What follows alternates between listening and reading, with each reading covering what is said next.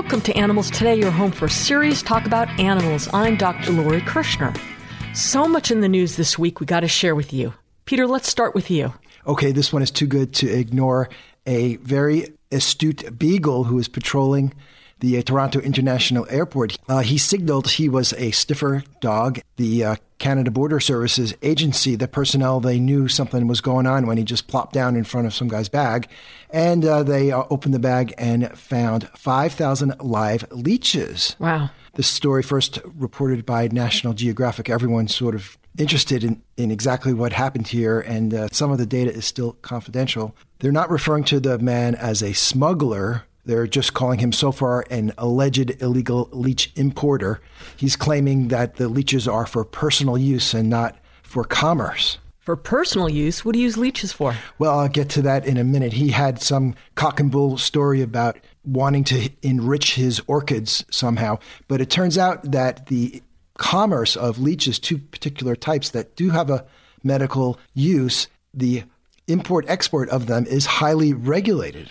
But back to these 5,000 leeches, the Canadian services are sort of stuck with them. The American Natural History Museum, there's a person there who is interested in leeches, and he's agreed to take 1,000 of them. Someone else took 50 of them, but then they've got all the rest of these leeches looking for a new home. So they're looking for people to adopt leeches? I don't think they're looking for adopters. They're looking for perhaps scientists, right, but they've got a real problem on their hands. Now, so they opened up the container and they just saw 5,000 leeches crawling around. Yeah, they open up the suitcase and see a few containers, and they're just packed with these guys. They're sort of worm-like. They're segmented. They move by sort of sucking on one part of their body and then moving the other part. They sort of inch along. They call it the sort of inching movement. And one side of the sucker is just for adhesion, and the other side is the part that has these sharp little teeth. And they go into the skin. Into the host skin. Into the host skin, like your skin. Right, or the dog's skin. Did the dog get hurt? No, the dog had no contact with the leeches, fortunately. Okay. He just sniffed and stayed there. Okay. And they suck blood as their food. And by report, the bite does not hurt. They stay on for about 20 minutes, and they secrete an anticoagulant called Hirudin, Hirudin, or Hirudin, and this keeps the blood flowing. So, medical use, it is FDA approved, believe it or not. A certain species or subspecies of leeches are used after reattaching severed fingers or limbs. What can happen is that after the microsurgical reattachment of the blood vessels, you can get pooling of blood because those reattachments are imperfect, and that pooling can prevent the flow of the blood. So you get your medicinal leech and your leech team, and they prepare the area so the leech only really goes in one spot, and they put the leech there, and they let the leech take a meal for like 20 minutes. And that relieves the blood from the area and lowers the pressure in that area. And then they come back again in another 6 or 12 hours with another leech. And that really helps the healing and the reattachment of the limb. So interesting. Where did this guy get all these leeches? Well, it's not being published. Like I said, there's a lot of facts that are missing, including they won't even give the name of the beagle. We don't even know the beagle's gender. There's a lot of secrecy. Oh. So leeches, they're very interesting. There's many species of them all over the world. Most of them live in fresh water. They're not dangerous. If one attaches to you, you don't got to freak out. You just pick it up and take it off. It's not going to hurt you. You don't have to burn it off like a tick or something like that. They are sort of slimy, though. They're sort of icky, aren't they? And one more point, there is a history to leeches. Leeches appear in literature. They used to be used in bloodletting and other sort of pseudo-medical uses, but they have found an actual medical use. So how did the dog detect the leeches? He's not a leech-detecting dog. I mean, what kind of detection dog is he? Yeah, that's really good. I wonder what element of leech. I mean, he wasn't specifically trained in leech smell, right? But something, that's a great question. Maybe there's some mini hot dogs around the leeches at the dog. Well, I'm very sad to report another horrible tragedy at a zoo. This is in North Carolina. A lion escapes and kills a 22-year-old employee who had worked at the zoo for less than 2 weeks. The Conservators Center in Burlington, North Carolina said on Facebook that the lion, quote, somehow left a locked space and entered the space the humans were in and quickly killed one person. According to the Post, a husbandry team led by a professionally trained animal keeper was conducting a routine cleaning of the lion's enclosure. It's not clear how the lion escaped from the locked area. They always say that. Yeah. Oh, we don't know how the animal got out. I know. And of course, you know how this ends for the lion, right? He was shot and killed. Did they really? Yep. Yep. It's all so tragic. A young 22-year-old woman who worked there for about 2 weeks. Her family told the outlet that she loved animals and had worked several animal-related jobs before her position at the center. She, quote, really wanted to make a career of working with animals. They go on to say, quote, she was a beautiful young woman who had just started her career. There was a horrible accident, and we are mourning, the statement said. But she died following her passion. And it should be no surprise to anyone that these tragedies happen all around the world on a recurring basis. Every time we talk about a news story like this, I say the same thing. You're dealing with a wild animal who should remain in the wild. It's cruel, it's inhumane that we keep any wild animal in captivity, and when they escape, they're going to act like wild animals.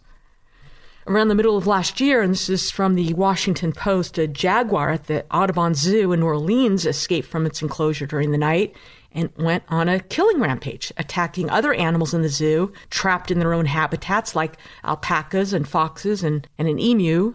No humans were injured. That's just lucky. And then you have the zoo officials trying to reassure the general public by saying, although we can't say how the jaguar managed to escape and kill all these animals right on the zoo property, see, they never know how the animal escapes, but rest assured, their zoo is safe for you to visit. Ron Foreman, the president and chief executive of the zoo, says, the zoo's been here for 100 years. In the time period, we've had over 100 million visitors to the zoo. We've never had an incident like that before. So I think statistically, there's nothing to worry about the safety of coming to the zoo. I mean, what else can they say? But in fact, the New Orleans Advocate said it indeed found 5 other instances in the zoo's history when an animal escaped, including another jaguar that got loose. He's a young male jaguar, said Joel Hamilton, the zoo's vice president and general curator. He was doing what jaguars do. Certainly his behavior wasn't out of the ordinary for that kind of an animal. You're keeping these wild animals, an apex predator, caged and confined. They go crazy, being in a closed-in, unnatural environment. But we need to make sure the zoo goers are entertained by watching these wild animals in cages. We want to make sure your kids learn what we humans do to these poor animals. Lock them up so you can view them. In spring of 2017, a British zookeeper was mauled after being trapped in the Hamerton Park Zoo's tiger enclosure with at least one of the big cats. In 2016, at the Palm Beach Zoo, I don't know if you remember this, Peter, we did report this. A 38-year-old zookeeper, Stacy Conweiser, was killed by a tiger while preparing the night house. This is where the animals are cleaned and fed, then boarded overnight. And we can go on and on. And I guarantee you there'll be more zoo tragedies to report. These animals shouldn't be confined and exploited in the first place. Period. It's just amazing to me that when tragedies occur and people and animals get hurt or killed, that we continue to act like, how could this have possibly have happened? We know, you know, this is inevitable. Okay, Lori, well, hopefully this one is a little bit more optimistic and positive. This comes out of the University of Missouri College of Veterinary Medicine. They are reporting a first-of-its-kind research study aiming to treat bone cancer in dogs. Osteosarcoma is pretty common in dogs. There's more than 10,000 cases a year in the United States. Humans also get osteosarcoma, especially children. There's about 800 to 900 cases a year in the U.S. What researchers did for a dog is they made a vaccine made out of the dog's own tumor. This research was led by Jeffrey Bryan, who's a professor of oncology there, and the dog received no chemotherapy and only immunotherapy after the surgery. Partnering with Elias Animal Health, they basically created a vaccine using the dog's own lymphocytes. They removed the tumor, created the vaccine by using the dog's tumor cells to stimulate anti-tumor lymphocytes. Then these lymphocytes were collected by apheresis, expanded outside of the body, and then created a transfusion back into the dog. So these activated cells then start attacking whatever they're supposed to attack, which is the tumor. And it had a fabulous effect on this dog and his tumor. They're very excited about this, not only to help dogs, but because of the probable ability to be able to use this technique in children, especially those with metastatic osteosarcoma.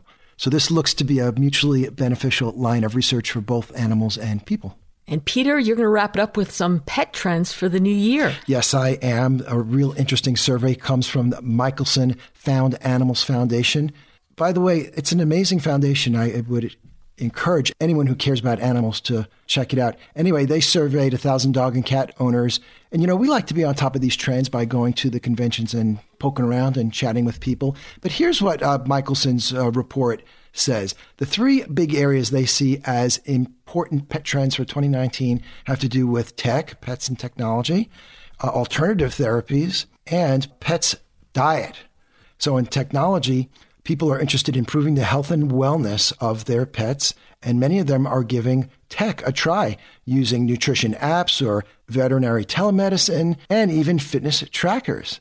Many people are interested in getting a tracking device, and of course, there's a lot of interest in pet monitoring cameras.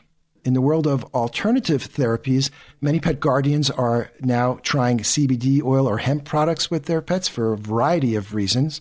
Many pets are enjoying therapies like massage, physical therapy, chiropractic treatments, or even acupuncture. And even aromatherapy, reflexology, and naturopathy are entering the pet universe.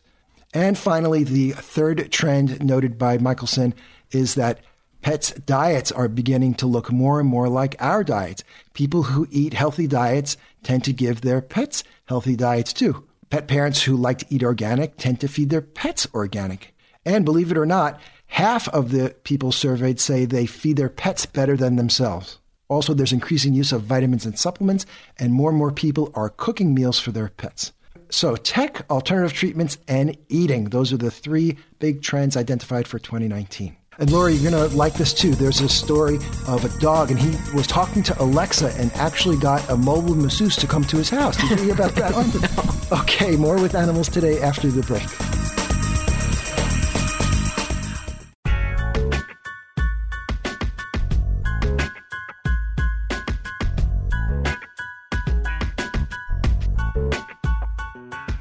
Welcome back. Our good friend Eric Mills from Action for Animals Oakland. He's been following the issue of live animal markets for a long time. And believe it or not, it's still going on in U.S. cities, especially in California. Of course, it's very bad in places like China. Eric, welcome. Thank you, Peter. Good to be back. What is meant by live markets or live animal markets? Oh, boy. They'd more aptly be called animal Auschwitz. They're just a nightmare. A little background. Back in mid-90s, about 1994, a woman in San Francisco named Pat Briggs was working at the Wax Museum at Fisherman's Wharf, was really upset about crabs and lobsters being boiled alive. So she took the issue to the Animal Welfare Commission, or in San Francisco under the Board of Supervisors, and we had a series of hearings, ended up with a lawsuit, which we lost. The judge actually quoted scripture that man has dominion over the beasts of the field and all that crap for his verdict. But folks need to know that these live animal food markets, so-called, are found all over the state, mostly in the Asian communities and various Chinatowns in Los Angeles, Oakland, San Francisco, Sacramento, San Jose. And I've visited them many times myself. Folks need to know that here in California, we import about 2 million non-native American bullfrogs for the markets, plus about 300,000 to 400,000 freshwater turtles, all taken from the wild. The frogs are commercially raised. They're not native to California. They're quite often bought from the markets illegally and dumped into the wild, where they spread disease, displace the natives, eat the natives. I have photos of American bullfrogs eating baby ducks and baby western pond turtles, an endangered species. The housing conditions are horrendous. They're kept stacked 4 and 5 deep, often with no food, no water, and routinely slaughtered, butchered while fully conscious. It is the stuff of nightmares. So we've been going to the Fish and Game Commission after we lost the lawsuit since about 1995, trying to get them to stop the imports of these animals. They have the authority, they have the moral obligation, and it's all about money and racial politics. It makes me physically ill almost. Finally, back in 2006, the commission, to their credit, voted twice unanimously to stop the import permits. Voila, problem solved. I thought we'd won the day. And then 2 weeks later, Sonke Meistrup, great name, was deputy director of the department at the time. And when the department refused to do their job, Mr. Meistrup, when challenged at a commission hearing, said, well, the director acts at the pleasure of the governor. So much for the democratic process. I spoke next. I said, quite frankly, screw the governor and screw you guys. You're not doing your job. The animals are suffering accordingly. State laws forbid the sale of diseased and parasitized animals for human consumption. All of these animals are diseased and or parasitized. The San Francisco SPCA back in the mid-'90s, and I've done several myself, paid for about 30 necropsies on the frogs and turtles, routinely found E. coli, Salmonella, Pasteurella, all three of which are potentially fatal in human beings, plus Giardia, blood parasites, one case of malaria. As I said in one of the news articles, I'd sooner eat a dead rat than one of these animals. And compounding the issue, and probably far more important than all the rest of it, is about 60% of the bullfrogs tested positive for the chytrid fungus, which has caused the extinction of more than 200 species of amphibians around the world in the last 25 years. This is insane. So the commission has received more than 3,000 letters in support of what we're trying to do from all the environmentalists and scientific types. Huey Johnson, former Resources Secretary of the state of California, wrote twice begging them to do the right thing. Nothing. And now the commission, in its wisdom, has decided to have a series of hearings starting sometime next month throughout the state and inviting all the so-called stakeholders. That'll be the market owners, the importers, the aquaculturists, the pet trade, the animal crazies like me. And it's another tremendous waste of time. Even if they come up with a 5-0 proposal that this be stopped, it's not going to happen because of all the politics involved. I don't know what it takes. Maybe a major boycott of Chinatowns throughout the state. We understand money, even though we don't understand morality very well in this state. So let's do what works. And there's so many conflicts of interest. So evidently former Governor Jerry Brown, who is quite an environmental advocate, he was not willing to take this up, and now Gavin Newsom is governor. Has he shown any interest in this? Don't know. When this issue appeared before the Board of Supervisors in San Francisco back in the mid-'90s, I met with Gavin and everybody else. Interestingly, the first supervisor to agree to meet with me was none other than Senator Leland Yee, now in jail for gun running and God knows what else. But he pointed out at the time that he was had a Ph.D. in child psychology from UC Berkeley. I said, okay. Professor Lee says, oh, call me Leland. Okay, Leland. Then we are on the same page. I'm trying to speak for the voiceless as you are with the children. And then 2 weeks later, he was playing the race card in the Asian Week newspaper saying we're attacking Chinese culture. After the commission had this 2 votes, they had a special hearing, which the merchants in San Francisco called for and got it. If the positions have been reversed, you can bet I would never gotten another hearing. And within 10 minutes, 3 legislators showed up to protest. I've been going to these commission meetings at the time for about 20 years. I had never, ever seen a legislator there for anything. And it was Fiona Ma from San Francisco, Assemblywoman, Senator Leland Yee, and now Congressman Ted Lieu. They all played the race card. They also busted in about 125 elderly Asians who spoke no English, did not know the issue, just to pack the room. It was really ugly. And when Mr. Lieu got through speaking, Dan Richards, bless his heart, who was on the phone, this is the commissioner who got railroaded for that mountain lion hunt in Idaho a few years ago, was treated very unfairly, one of the best commissioners we've ever had. He was on the phone, and when Ted Lieu got through speaking, Dan Richards chimes in and says, sir, that's the most preposterous poppycock I've ever heard in my life. Jesus H. Christ. That's a quote. I about fell off my chair. But we still lost. And here we are again going through these stupid hearings, a waste of time and effort to show good faith. It's a delaying tactic. They need to do better. So I'm hoping folks will contact the department. Chuck Bonham is still director of the Department of Fish and Wildlife, 1416 9th Street in Sacramento, and raise hell. The animals deserve better than this, and the environment and the public health. It's just a no-brainer, quite frankly. So especially for California residents, they should contact the department directly. What's the best way to do that?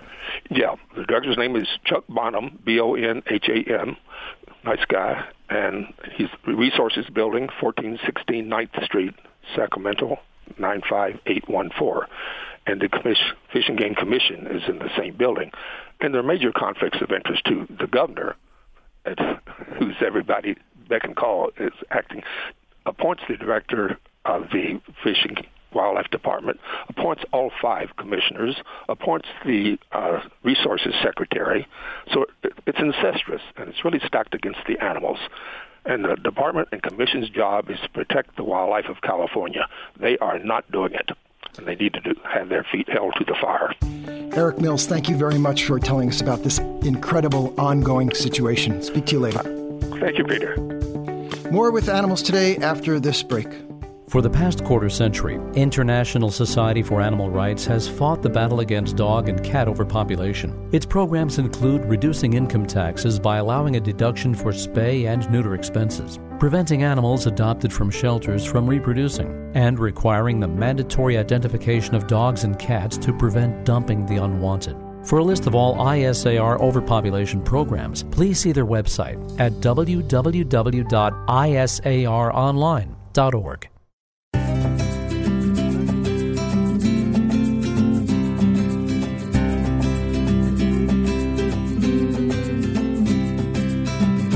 Welcome back to the show. When Dolphinaris opened a few years ago in Arizona, this is a dolphin attraction owned by a Mexican company, Ventura Entertainment, we knew, and listeners of this show knew, it would not be a benefit to the dolphins. And yet, despite a petition with more than 150,000 signatures against its opening, it has been in business, and in the past approximately 15 months, 3 dolphins have died. The most recent one was named Chloe, and following her death, the general manager stated, "This is an extremely sad day for our team at Dolphinaris, Arizona." I'm pleased to welcome Naomi Rose to the show. She's marine mammal scientist at Animal Welfare Institute. Welcome, Naomi. Hello. Thank you for having me.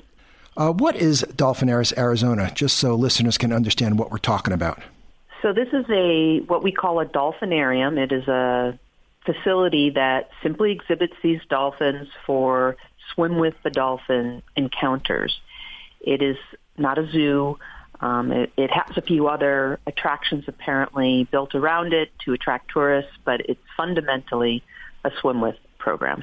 And it was built brand new in 2016. It's out in the middle of the Arizona desert, and it is basically a large swimming pool with several dolphins in it.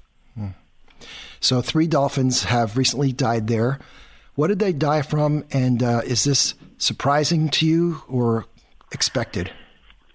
No, it is definitely not expected. The mortality rate for this facility, given it's brand new, so it should be state-of-the-art, and that's what they claimed it was.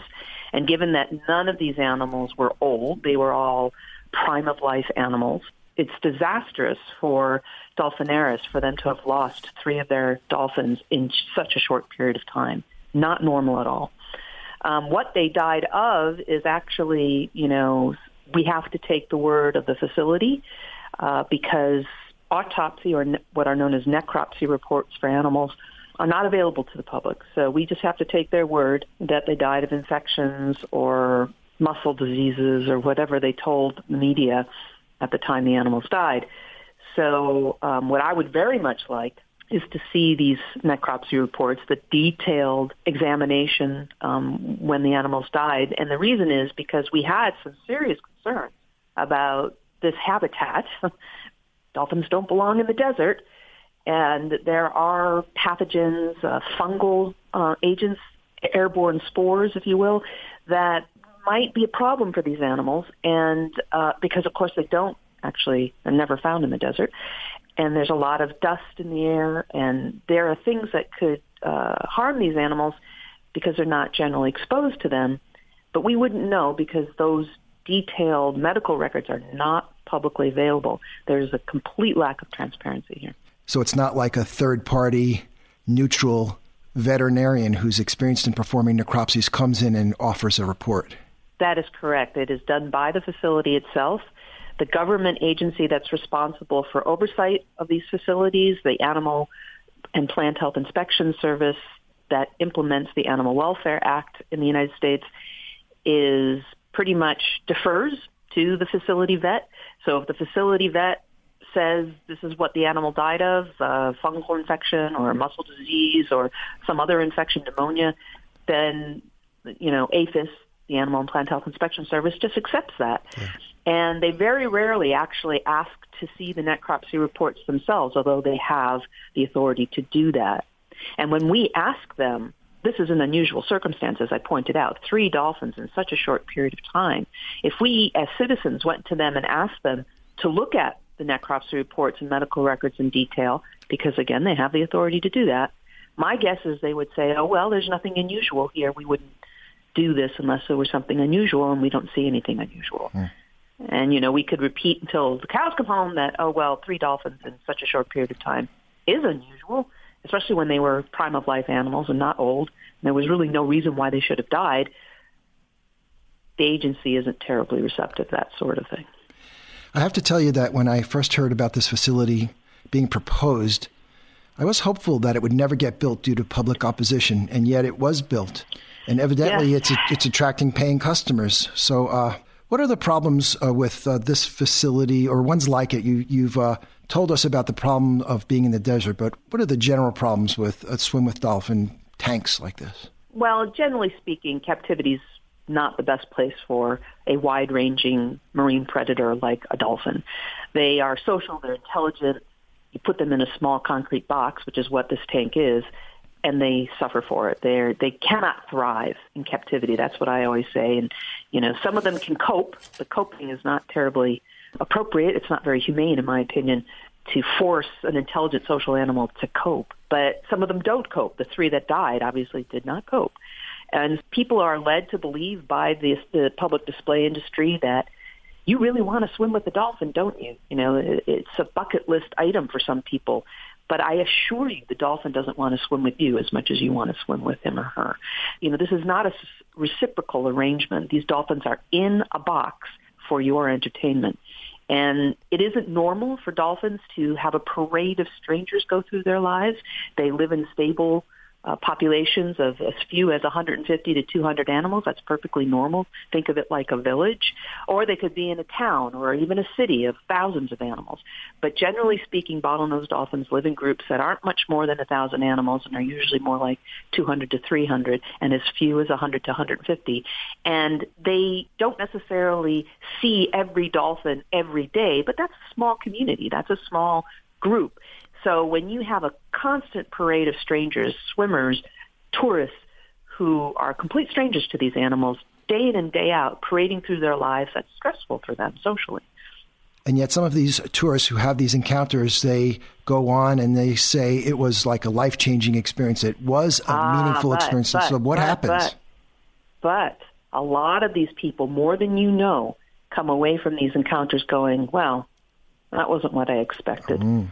They expected this magical moment, and instead what they got was a dolphin going through the motions, a dolphin doing what it was told for a bit of fish, and there was no connection at all. And they're quite surprised by that. There are several studies out there showing that people who go to these programs are a bit disappointed. And so, what drives them to do it in the first place is this expectation of a magical moment, and what they get is a dolphin doing its job. Because that's what it is. It's a job for this dolphin, and it's not a job it chose. It's basically been forced into this situation. And a lot of them do what they're told because they have a relationship with their trainer and also because they're getting fed, but they really actually treat the people in the program like objects. Basically, they're being told to interact with this stick or this, float. Yes, it's a person, and yes, the person is doing and saying things while they're interacting with it, but their relationship is with their trainer or with the other dolphins in the tank. These strangers that parade through their lives, they have no relationship with them. And some people actually notice that. Thanks for explaining that. I've read about the risk of sunburn to dolphins in facilities this. Is that real? And also, can humans pass along pathogens to the dolphins? Yeah, there's a couple points I'd like to make about the health situation. Yes, there are pathogens that are zoonotic, which means that they can pass between humans and non-humans. All right, they can give each other diseases both ways. It's a two-way street. So there's a problem with these people, these strangers, these tourists who go into the water. They don't necessarily even may have them take a shower. And certainly, this is the Arizona sun, so they might be wearing sunscreen. Sunscreen's actually a problem for these animals if it gets into the water and hangs around. I don't know what the filtration system is like at Dolphinaris, so, that can be a problem right there. In terms of the sunburn, this, again, is a very shallow tank. It's not much more than 10 feet deep, and it's in the Arizona desert, so the sun is quite harsh, as people who live in Arizona know. And in the wild, certainly dolphins live in the tropics. There are many places they live in where there's a relentless sun overhead. And, there's no shade on the ocean, but they dive. This is how they avoid sunburn, overexposure to UV light. It's not just burning their skin, it's also harming their eyes. And they do not get these problems, generally speaking, in the wild, even when they live in these areas, because they can dive to escape that UV radiation. Dolphins spend, as we know, those of us who love these animals and spend any time with them in the wild, most of their time below the surface. And not just below the surface, but like way more than 10 feet below the surface. They can dive to 1,000 feet. All right. They certainly regularly dive well below 30 feet when the UV radiation starts to get filtered out by the water, just the water column. I mean, anybody who snorkels or dives knows what I'm talking about. In this tank, in the Arizona desert, the deepest they can go is 10 feet, and that is not deep enough to avoid the UV radiation. Also, the tank is painted a light blue color, which is highly reflective. And so they get exposed to UV radiation at a rate that is far higher than they're adapted to handle. And they end up getting not just skin problems, but eye problems. Aside from simply not buying a ticket and not patronizing them, what do you think dolphin lovers in Arizona and around the world can do to get places like this to close down? Well, we're already sort of I think we're past the tipping point on this. Yes, the Arizona facility, Dolphinaris, got built, and I agree with you. I was very surprised that the protest didn't stop it. But my understanding is it isn't doing that great in terms of business, because I think post-Blackfish, post The Cove, these documentaries about what these dolphins and whales go through when they're in captivity, these documentaries have affected the way people think about this situation. There's been books written, Death at SeaWorld by David Kirby and Beneath the Surface by John Hargrove. These sort of popular culture outreach to the public has shifted the way people think about this. And so even though we had this facility be built post Blackfish, and we're like, oh, how did that happen? I'm not sure it's doing that well. And so I think that people just have to keep talking to their neighbors. They have to keep thinking about this, writing letters to the editor, writing to the facilities when they exist in their neighborhoods and say, look, I'm not happy about this being in my backyard. And basically just talk to people, make it a topic of conversation. Social media. Wow. Make it one of your topics of conversation in social media. And it'll ramify. People will become more aware. And I already think the paradigm is shifting, but it'll shift even more. Naomi Rose with Animal Welfare Institute, thank you very much. Thank you.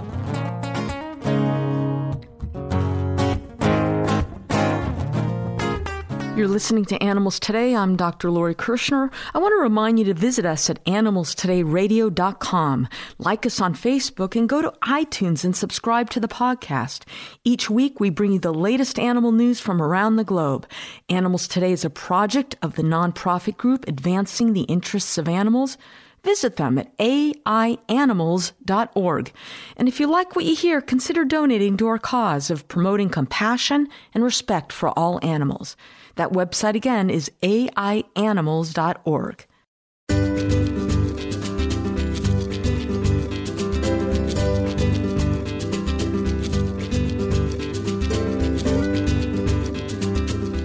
Welcome back to the show. Peter, it's International Polar Bear Day, which is February 27th. I didn't know there was such a thing. Yep. And in honor of International Polar Bear Day, we're going to learn some facts, and I'm going to give you a quiz. Okay. Didn't Ready? expect that. I know, pop quiz. You like these. I do like these. Polar bears live at the periphery of the northern polar ice cap in the Arctic Circle. It's one of the coldest places on Earth.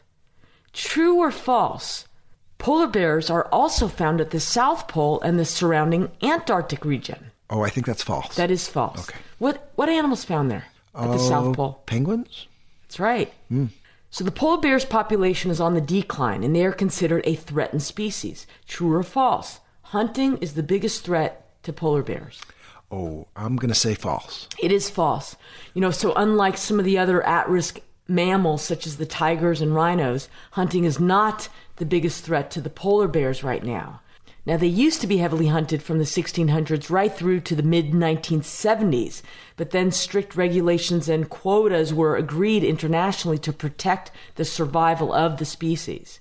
Now, having said that, Peter, they're still being hunted and poached for their meat and fur. And in the areas where polar bears are found, like Alaska, Canada, Russia, and Greenland, and Norway, each of these countries either banned hunting or established rules for how many polar bears could be hunted within its own boundaries. I find it odd that the polar bears are a threatened species, and yet they're still allowing some hunting of them. Well, you may find it odd, but nothing surprises me. Well, yeah, that's true. So they're still being hunted and poached, but not as much as they used to be. So in addition to the poaching, what is said to be the biggest threat to polar bears now? Is climate change. That's right. And oil and gas exploration as well. Oh, yeah. Global warming is adversely affecting the polar bears by causing the rapid melting away of Arctic ice sheets, and they are their floating homes and hunting grounds. Studies show polar bear litters are also decreasing in size because of sea ice decline. Many scientists believe polar bears could be gone from most of their current range within 100 years. I'm not even that optimistic. Today, there are an estimated 20,000 to 25,000 polar bears living worldwide. So, Peter, around the age of 4 or 5, the female polar bear can start having babies. They usually have only about 2 cubs, and they have these babies in a cave they've dug in a large snowdrift. They stay there over winter and come out in spring with the babies. When first born, how much would you guess the polar bear cubs weigh? A little more than a pound, 7 or 8 pounds, like size of a human baby, I guess, or 50 pounds. Oh, how about 7 or 8 pounds? False. A little more than a pound. Oh, they're little. Which is about the same weight as guinea pigs.